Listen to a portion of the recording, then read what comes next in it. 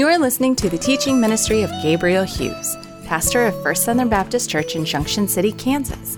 Monday, Tuesday, and Wednesday on this podcast, we feature 20 minutes of Bible study through a New Testament book. On Thursday is a study in the Old Testament, and then we answer questions from the listeners on Friday.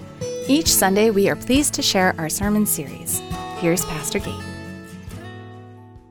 You have heard that it was said, an eye for an eye and a tooth for a tooth.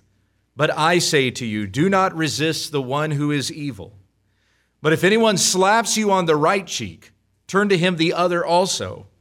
And if anyone would sue you and take your tunic, let him have your cloak as well. And if anyone forces you to go 1 mile, go with him 2 miles. Give to the one who begs from you, and do not refuse the one who would borrow from you. Let us come to the Lord in prayer. Our Heavenly Father, we thank you and praise you for your word. And I pray that what we read and see today in these scriptures will be the justice of God, that you are a good and holy God. You are just and all your ways are justice. And it's knowing that you are just that we may also see the mercy of God. Though what we deserve for our sin against you was death and judgment, you sent your Son Jesus to die on a cross in our place as an atoning sacrifice, rising again from the dead, conquering death itself, so that whoever believes in Jesus would not perish, but have everlasting life. Jesus gave himself to be crucified for our sins. Though he was reviled, he did not revile in return. And I pray that in Christ, by faith, we have received forgiveness of sins, and we also look to Christ as our example as to how we are to live among one another in this world, how we treat others, how we show mercy as God has also shown us mercy. By your Holy Spirit this morning, open our eyes, open our ears, that we may see and hear what the Lord says to us through the Scriptures, through your Spirit that you have poured into our hearts.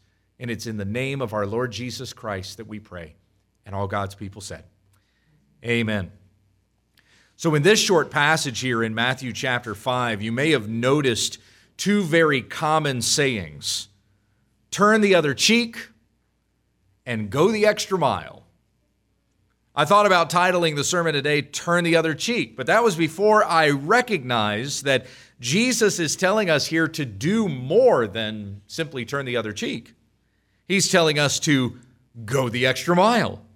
After all, you have sinned against God, and he didn't merely turn the other cheek. He gave his Son as an atoning sacrifice for our sins. So let us worship God and praise him all the more for the gospel of Christ as we consider his word this morning. Here Jesus gives to us the 4th of 5, you have heard that it was said statements. The first was in verse 21, then verse 27. Last week we looked at verse 33, and then next week we're going to look at the last one, verse 43. I was hoping that I could actually finish up Matthew chapter 5 today, but as I was manuscripting out this sermon, as I was typing it out, I typed way more just on verses 38 through 42, then I was able to include the next section as well. So we'll save that last, you have heard that it was said statement, until next week. But we look today at verse 38. You have heard that it was said, an eye for an eye and a tooth for a tooth. But I say to you, Jesus says, do not resist the one who is evil. But if anyone slaps you on the right cheek, you turn to him the other also. An eye for an eye is in the law of God, and it is a just law. I want you to understand that, because in no way is Jesus overthrowing an eye for an eye, or what we might also refer to as the law of just measures. But many have assumed that's exactly what Jesus is doing here. There's a famous quote that's attributed to Gandhi, who said, "An eye for an eye makes the whole world blind." Now, it turns out Gandhi did not say this, but his biographer, Louis Fincher. But he believed from Gandhi's teaching that Jesus actually thought an eye for an eye was unjust. That's not what Jesus is saying here at all. The purpose of the law here is very simple. The punishment must fit the crime. The law of just or equal measures was to prevent excessive punishment or favoring one social class over another. Jesus is not altering this law in any way. It is God's law. It is a good law intended for civic use to be imposed by civil authorities. But that's not what the Pharisees were doing. The Pharisees were applying it to personal matters, and then, of course, all the Jews along with them. That's what Jesus is rebuking here. Jesus was not overthrowing the death penalty. He was not saying police officers cannot use force. He was not saying you cannot be a soldier. Nor was he saying a nation should never go to war against another nation. And these are all things that have been repudiated by those who twist and abuse the words of Christ here in Matthew 5:38 through 42.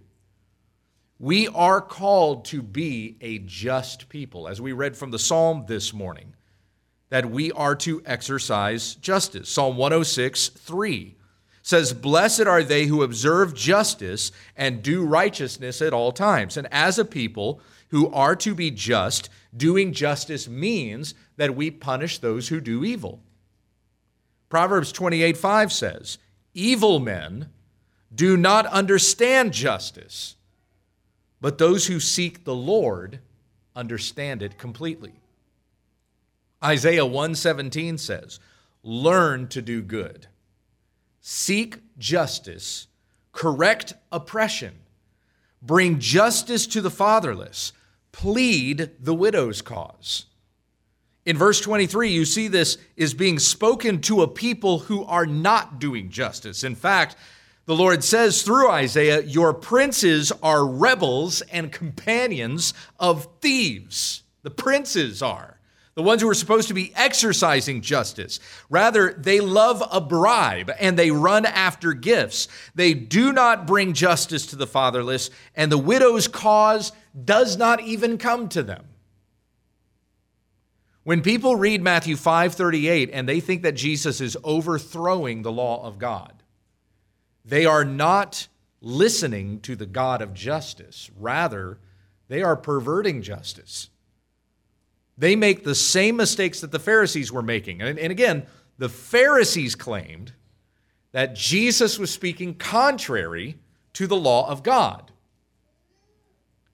And when people think that Jesus is overthrowing an eye for an eye, they're doing the same thing. They're saying that Jesus is speaking contrary to the law of God. The most common interpretation of Matthew 5:38 is to say that Jesus is abolishing eye for an eye. Desmond Tutu, a South African Anglican cleric, said, "In the sentiment of Mahatma Gandhi, when we practice the law of an eye for an eye, we all end up blind." Red letter Christian author Shane Claiborne used this passage in favor of abolishing the death penalty. "You have heard it said, an eye for an eye, but I tell you there is another way."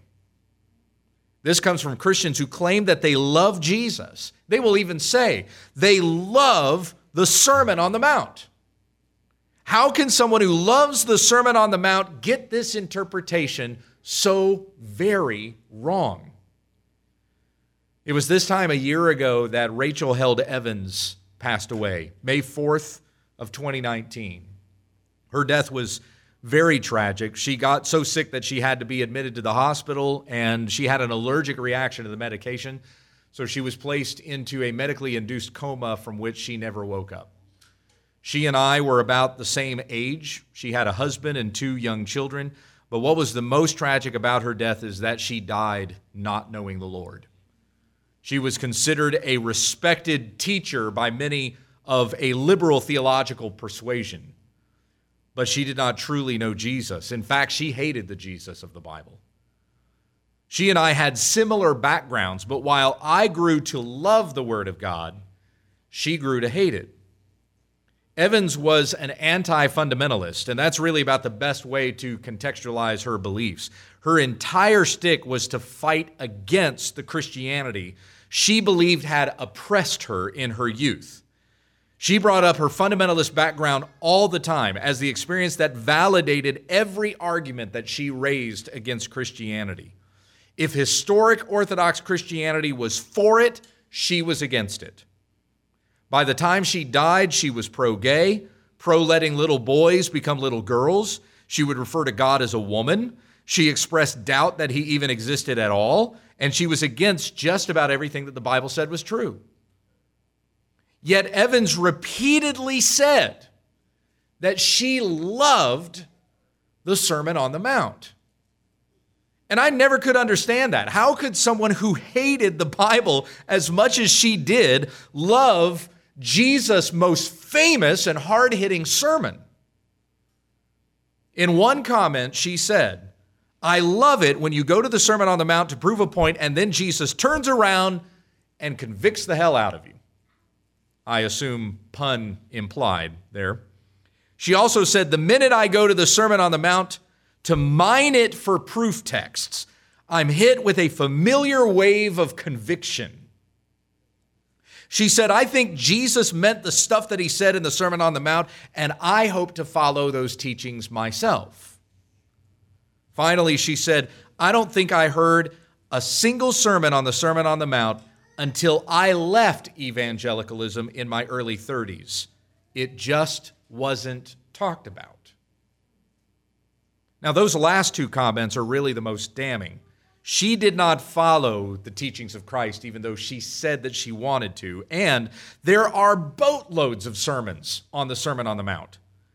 When we started our series, I held up a book from Martin Lloyd-Jones, Studies in the Sermon on the Mount. It's about that thick. Other theological giants like John Piper and John MacArthur, who were both preachers that Rachel Held Evans loathed, they've preached verse by verse through the Sermon on the Mount. So has Albert Mohler and Sinclair Ferguson, all men whom I have referenced as I've been going through the Sermon on the Mount. These guys have taught through Jesus' sermon. There's no excuse for saying in an internet age, I never heard a sermon on the Sermon on the Mount. It's not that Evans had never heard a sermon on this subject before. It's that she just didn't want to. Yet she expressed such love for the Sermon on the Mount. And many other creatures who hate the Bible will likewise express a sort of reverence for this sermon. Why is that? I think there are two possible explanations for this, and one or both reasons may apply to a person. The first reason is tokenism. Now, what do I mean by tokenism? It's when you take a person, a way of thinking, or some kind of popular idea, in this case it would be the Sermon on the Mount, and you express admiration for it to impress people or gain credibility with people, qualify yourself, or give the appearance of even being virtuous. If you wear a cross around your neck, and that's the most meaningful expression of your faith that you can make, that would be about the most literal example that I can think of tokenism. You can probably think of many other examples of this. People do this with Jesus all the time. Even pagans will say they love Jesus, but they don't. They don't even believe that he's the Son of God. They just like their own version of Jesus. Gandhi said that he loved Jesus, but he didn't. He just loved his own version of Jesus, not the Jesus of the Bible. In our own denomination, the Southern Baptist Convention, the word gospel gets tokenized all the time. And I hate hearing the way the word gospel gets thrown around, even among our own convention, as if we can validate doing anything as long as the word gospel is thrown in there. Our upcoming convention in June, which of course has been canceled, but it was going to be titled Gospel. That was the name of the convention. Yet there were all kinds of things that were going on leading up to that convention that were very anti-gospel. And I'm not going to go into all of that this morning. I actually wrote a blog on it, so you can go online to my blog site and read about that if you want to. So much false teaching makes its way into the church, manipulating and using tokenism. If it's got a cross on it, then it must be good, right? And people also do this with the Sermon on the Mount.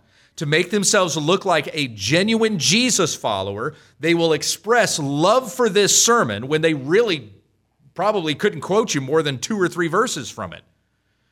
The reality is they're more like Pharisees than they are like disciples of Jesus.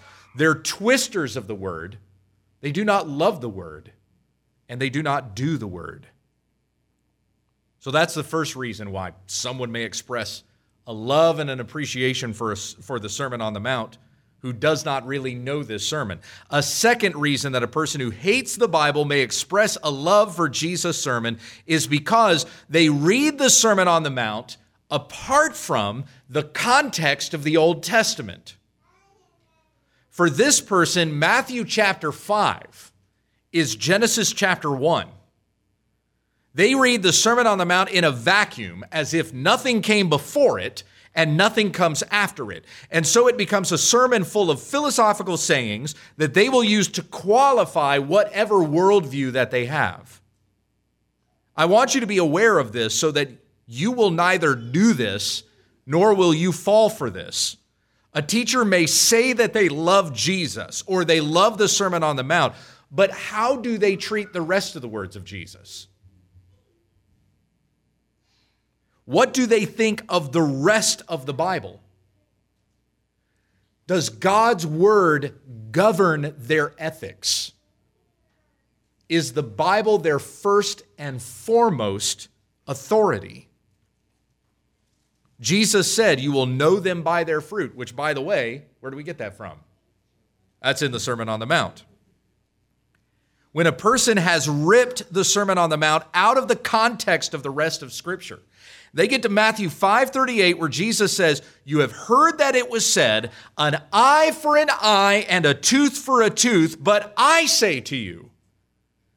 And what they think Jesus is doing here is they think that Jesus is saying an eye for an eye and a tooth for a tooth is bad.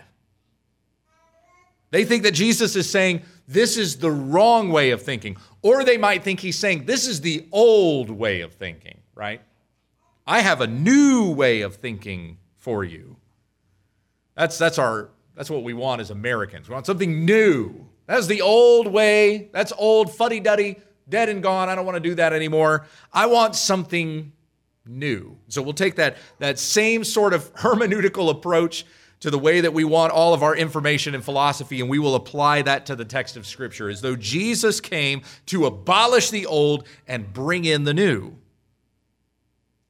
But what did Jesus say back in verse 17? He said, "Do not think that I have come to abolish the law or the prophets." When a person hears Jesus saying an eye for an eye is vengeful and wrong, that's the way that they hear Jesus saying that, then what a person is doing is they're abolishing the law and the prophets. Let the reader understand. As Vodi Bakum has said, the God on the left side of the book is the same God as the God on the right side of the book. At the judgment of Sodom and Gomorrah, Jesus was not absent, nor was he in disagreement. The same goes for the giving of the law at Mount Sinai. In fact, when the Israelites were there at the base of Mount Sinai and they heard God giving them the commandments, the voice that they heard was specifically the Son of God, Jesus Christ, who was speaking to them the law of God. Jesus is not going to contradict himself. In Exodus 21, just one chapter after the Lord gave the 10 Commandments to Israel, we read the following in verses 22 through 25. "When men strive together and hit a pregnant woman so that her children come out, but there is no harm, the one who hit her shall surely be fined, as the woman's husband shall impose on him, and he shall pay as the judges determine. But if there is harm, then you shall pay life for life, eye for eye, tooth for tooth, hand for hand, foot for foot, burn for burn, wound for wound, stripe for stripe. Is that not fascinating? That the very first time that we read eye for an eye mentioned in the law, it's in regards to the life of an unborn child. If a conflict between men results in a woman being struck, even if it was just an accident, doesn't even appear as if she was involved in the altercation. She's struck and her children come out. But there is no harm. There's still going to be a fine. There's going to be a penalty. There will be a consequence upon those who caused this serious incident. But if her child comes out and dies, then capital punishment is to be exercised on the ones who caused this to happen, and they shall be put to death. The Bible here places the life of an unborn child as equal to the value of an older man. Let's say the premature birth causes the child to have broken legs, and the child would be crippled for the rest of his or her life. Then you shall take the legs of the offender, and you shall cause him to be crippled, who had caused this premature birth. If anyone ever says to you, abortion is not mentioned in the Bible, take them to Exodus 20:13. You shall not murder. Then turn the page over to Exodus 21:22 through 25, where it says that if an unborn child dies, if someone caused the unborn child's death, then they shall be put to death. Isn't it fascinating what you discover when you read the law of God? The law that we want to ignore, we don't want to say is there. We want to believe that Jesus came to bring us a new way of thinking so we don't have to think about the law anymore. But what we find here in the law of God is not something bad. We find something actually very good. This is an expression of value. God places just as much value on an unborn child as he places on a full-grown man. Now you might say, well then isn't the death penalty a contradiction here? You're taking another person's life. Then someone has to take your life. And then someone has to take the life of your executioner. It's a never-ending cycle. Nonsense. We're talking here about justice. If a person is killed unjustly, what is their life worth?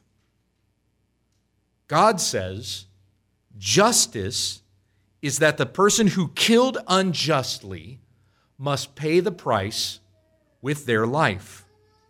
A life for a life. Justice has been served.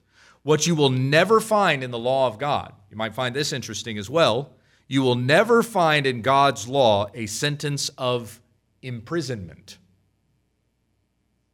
That's not justice. When a man murders another man and receives a life sentence in prison, society is saying the life that was lost is not worth as much as the criminal's life. A guilty criminal is worth more than an innocent victim. That's unjust. Proverbs 18:5 says, "It is not good to be partial to the wicked or to deprive the righteous of justice." I've spoken in favor of the death penalty before, and I've had someone tell me, hey, this guy is locked away. He can't hurt anyone else. Oh, yes, he can. You haven't heard stories or read stories of prison guards who've been killed in prison? I've personally spoken face to face with a man in prison, nothing but a plate of glass between us, who had received a second life sentence because he killed another man in prison. It did not matter to him. He was already in prison for life. Therefore, there could be no further penalty if he killed again. He would still be in the exact same place with absolutely zero consequences. What difference does a second life sentence make?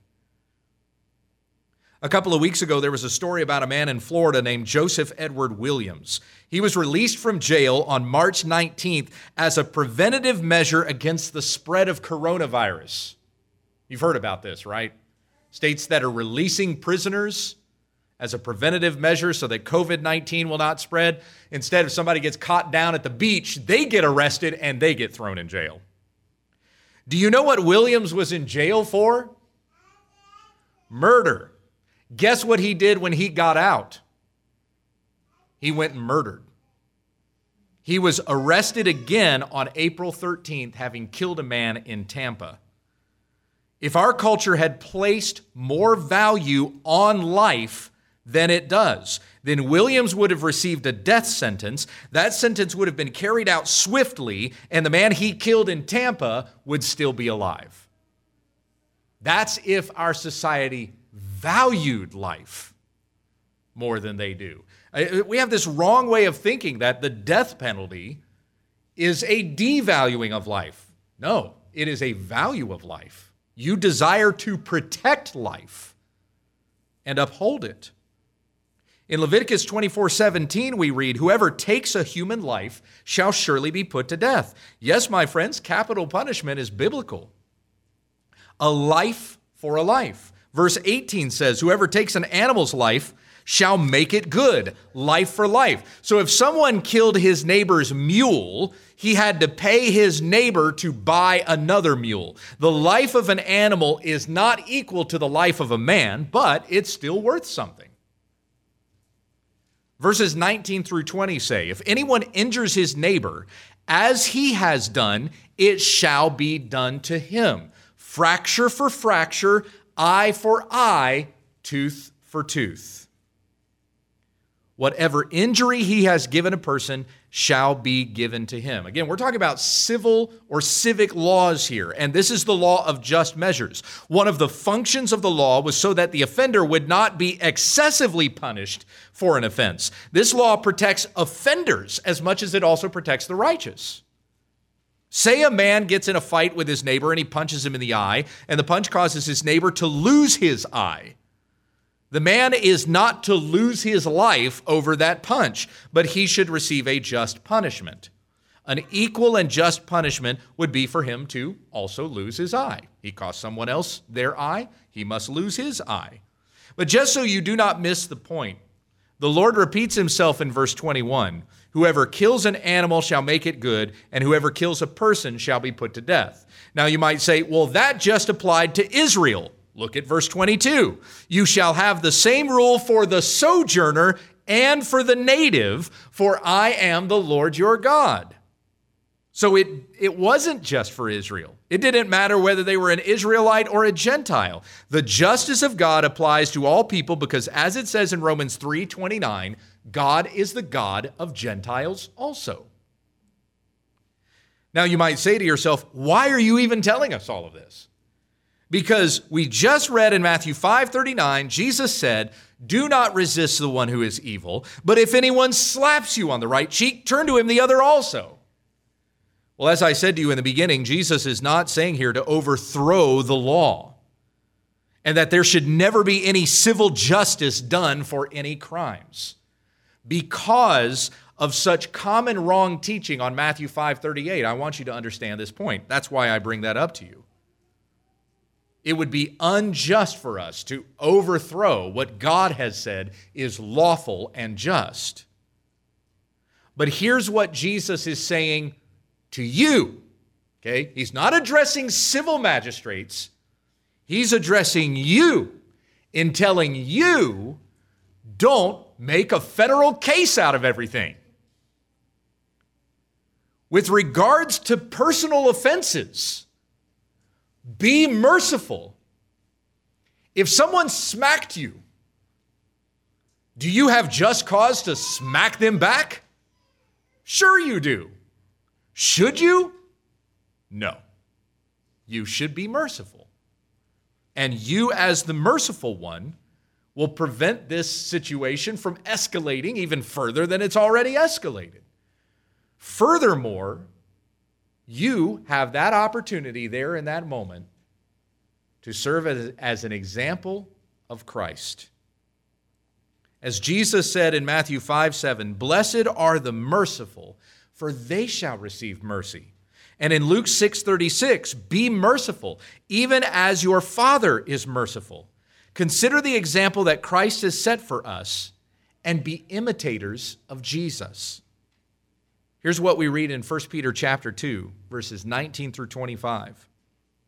"For this is a gracious thing when, mindful of God, one endures sorrows while suffering unjustly." Again, this is a gracious thing. "For what credit is it if, when you sin and are beaten for it, you endure? But when you do good and suffer for it, if you endure, this is a gracious thing in the sight of God. For to this you have been called, because Christ also suffered for you, leaving you an example so that you might follow in his steps. Jesus committed no sin. Neither was deceit found in his mouth. When he was reviled, he did not revile in return. When he suffered, he did not threaten, but he continued entrusting himself to him who judges justly. He himself bore our sins in his body on the tree, that we might die to sin and live to righteousness. By his wounds you have been healed. For you were straying like sheep, but you have now returned to the shepherd and overseer of your souls." And of course, this word from the Apostle Peter is addressing Christians in particular. People are going to treat you unjustly. They will revile you. They will slander you. They will speak all kinds of malicious falsities about you. They will make fun of you. They will put you down. They will make examples of you. They will be unfair to you. They will walk all over you. And they will even take advantage of you because you're merciful and they're not. They will do this just because you love the righteousness of God. How are you to respond? As Jesus did here, according to the Apostle Peter in 1 Peter chapter 2, you must entrust yourself to him who judges justly. Consider what Jesus has already said in the Sermon on the Mount thus far. Looking back at verses 10 and 11, "Blessed are those who are persecuted for righteousness' sake, for theirs is the kingdom of heaven. Blessed are you when others revile you and persecute you and utter all kinds of evil against you falsely on my account. Rejoice and be glad, for your reward is great in heaven. For so they persecuted the prophets who were before you." Here Jesus says more than just turn the other cheek. Rather, he says, go the extra mile. This is where that expression comes from. He says, do not resist the one who is evil, but if anyone slaps you on the right cheek, turn to him the other also. If anyone would sue you and take your tunic, let him have your cloak as well. If he's going to take your undergarment, you just give him the one that's right on top of it. If anyone forces you to go 1 mile, you go with him 2 miles.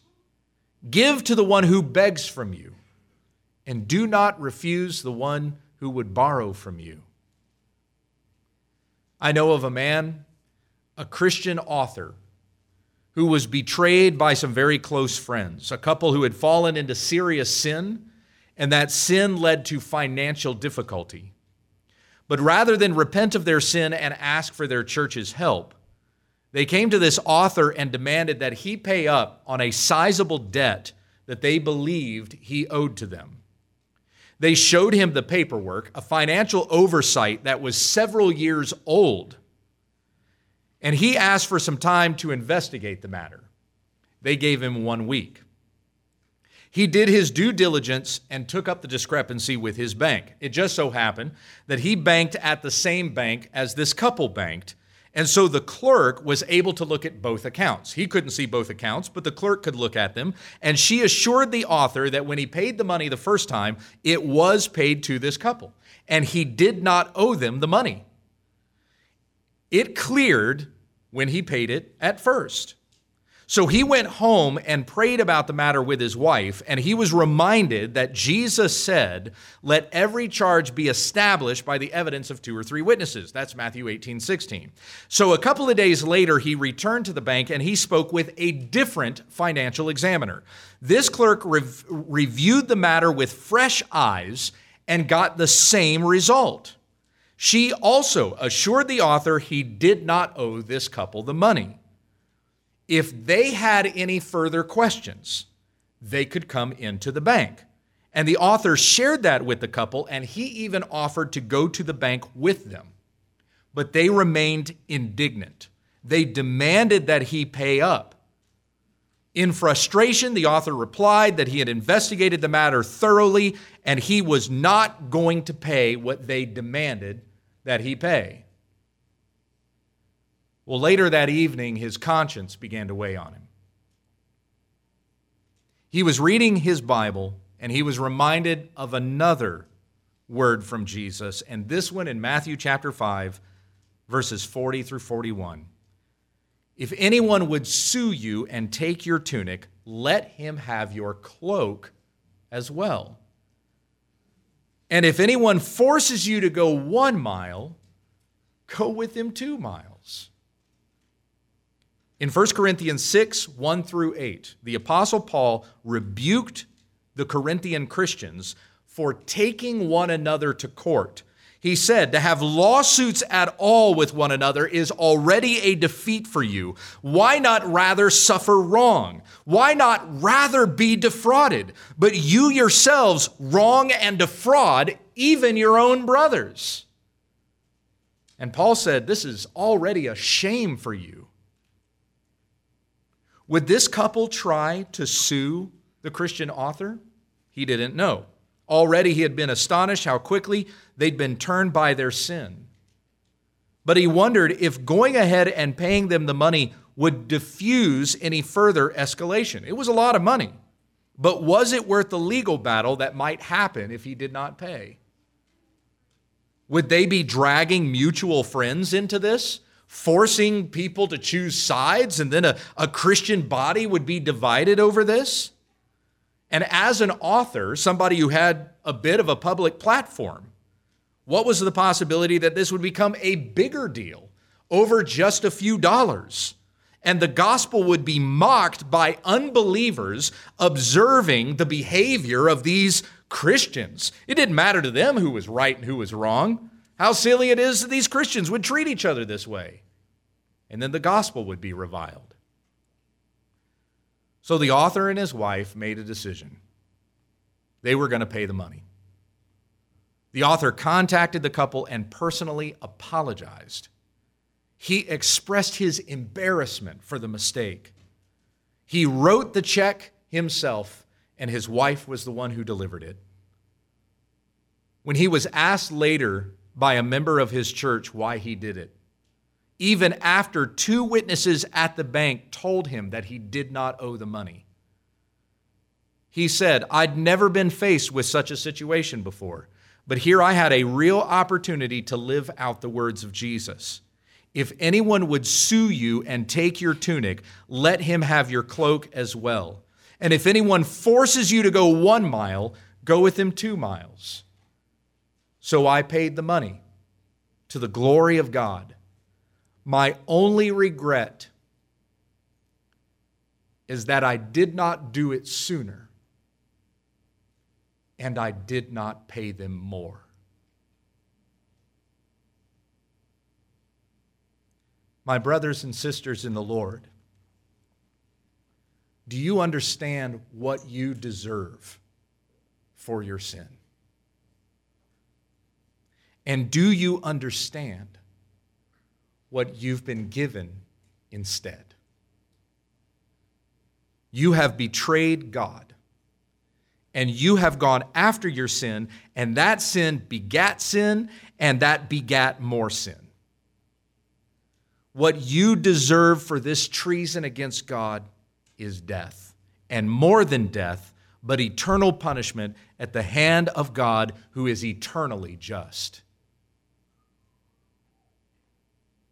But what you received by faith in our Lord Jesus Christ is life, and more than life, but eternal life. And more than eternal life, but life with him as a fellow heir of his eternal kingdom. Romans 6:23 says, "The wages of sin is death, but the free gift of God is eternal life through Jesus Christ our Lord." We know God is merciful when we know God is just. If you do not know the God of justice, then, my friends, you do not know the God of mercy. Isaiah 30, verse 18 says, "Therefore the Lord waits to be gracious to you, and therefore he exalts himself to show mercy to you. For the Lord is a God of justice. Blessed are those who wait for him." If you are listening to this sermon today, or maybe you're reading it online, and you don't know Jesus, then I admonish you to repent of your sin and follow him. God is just. He will punish the wicked. And Romans chapter 3 is clear. You are wicked, and you will perish under the judgment of God. But Jesus paid for the sins of his people with his death on the cross. He rose again from the grave that all who believe in him will not perish, but will be saved unto everlasting life. Romans 3:25 through 26 says that God put forward his Son as a propitiation by his blood to be received by faith. This was to show God's righteousness, because in his divine forbearance he had passed over former sins. It was to show his righteousness at the present time, so that he might be just and the justifier of the one who has faith in Jesus. My friends, you know the mercy of God that has been shown to you through his Son, Jesus Christ. So my exhortation to you this morning would be, go and do likewise. If you have been shown mercy, then show mercy to others. And as Jesus had said here, describing his followers in the Beatitudes at the beginning of the Sermon on the Mount, "Blessed are the merciful, for they shall receive mercy." Let us come before the Lord in prayer. Heavenly Father, we thank you for this word, and I pray that this has been convicting to us, that we recognize and we understand those ways in which God has shown us mercy, and we see among the relationships that we have and the people that we encounter all the different ways in which we may show mercy to one another. And let the mercy that we show not just be an empty gesture, but may it be in light of the gospel of Jesus Christ that we have heard, that by belief in the gospel, it has saved us. And we might even see an opportunity to show mercy to another as an open door to share the gospel with them. God has shown me mercy. Let me introduce you to the God who is merciful. Let me lead you to a relationship with his Son, Jesus Christ. By faith in him, we are forgiven our sins, and we have everlasting life with God. We're reminded in Colossians chapter 3 to forgive one another as God has forgiven us. So teach us to be merciful. Even within our minds, within our thinking, we don't hold grudges. We don't think bitterly about one another. But we're merciful. Another person may totally deserve the retaliation that we could show them or the bitterness that we have in our hearts toward them. And no one would ever blame us for reacting to that person that way. But that's not the way we're supposed to be. Let the peace of Christ rule in our hearts. May the mercy of God be demonstrated in our actions. As we have received mercy, let us show mercy and walk in the way of Christ, who did not revile when he was reviled, but he entrusted himself to him who judges justly. We ask these things in the name of Christ, in submission to his word, as lovers of his word who desire to keep it. And all God's people said, amen. Please stand together as we sing our closing hymn, which is 154, hymn number 154.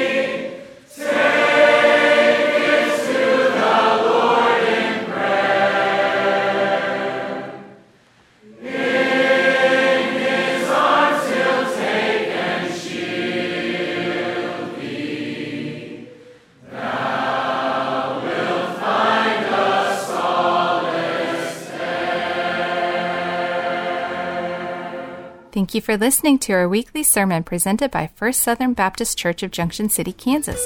For more information about our church, visit fsbcjc.org.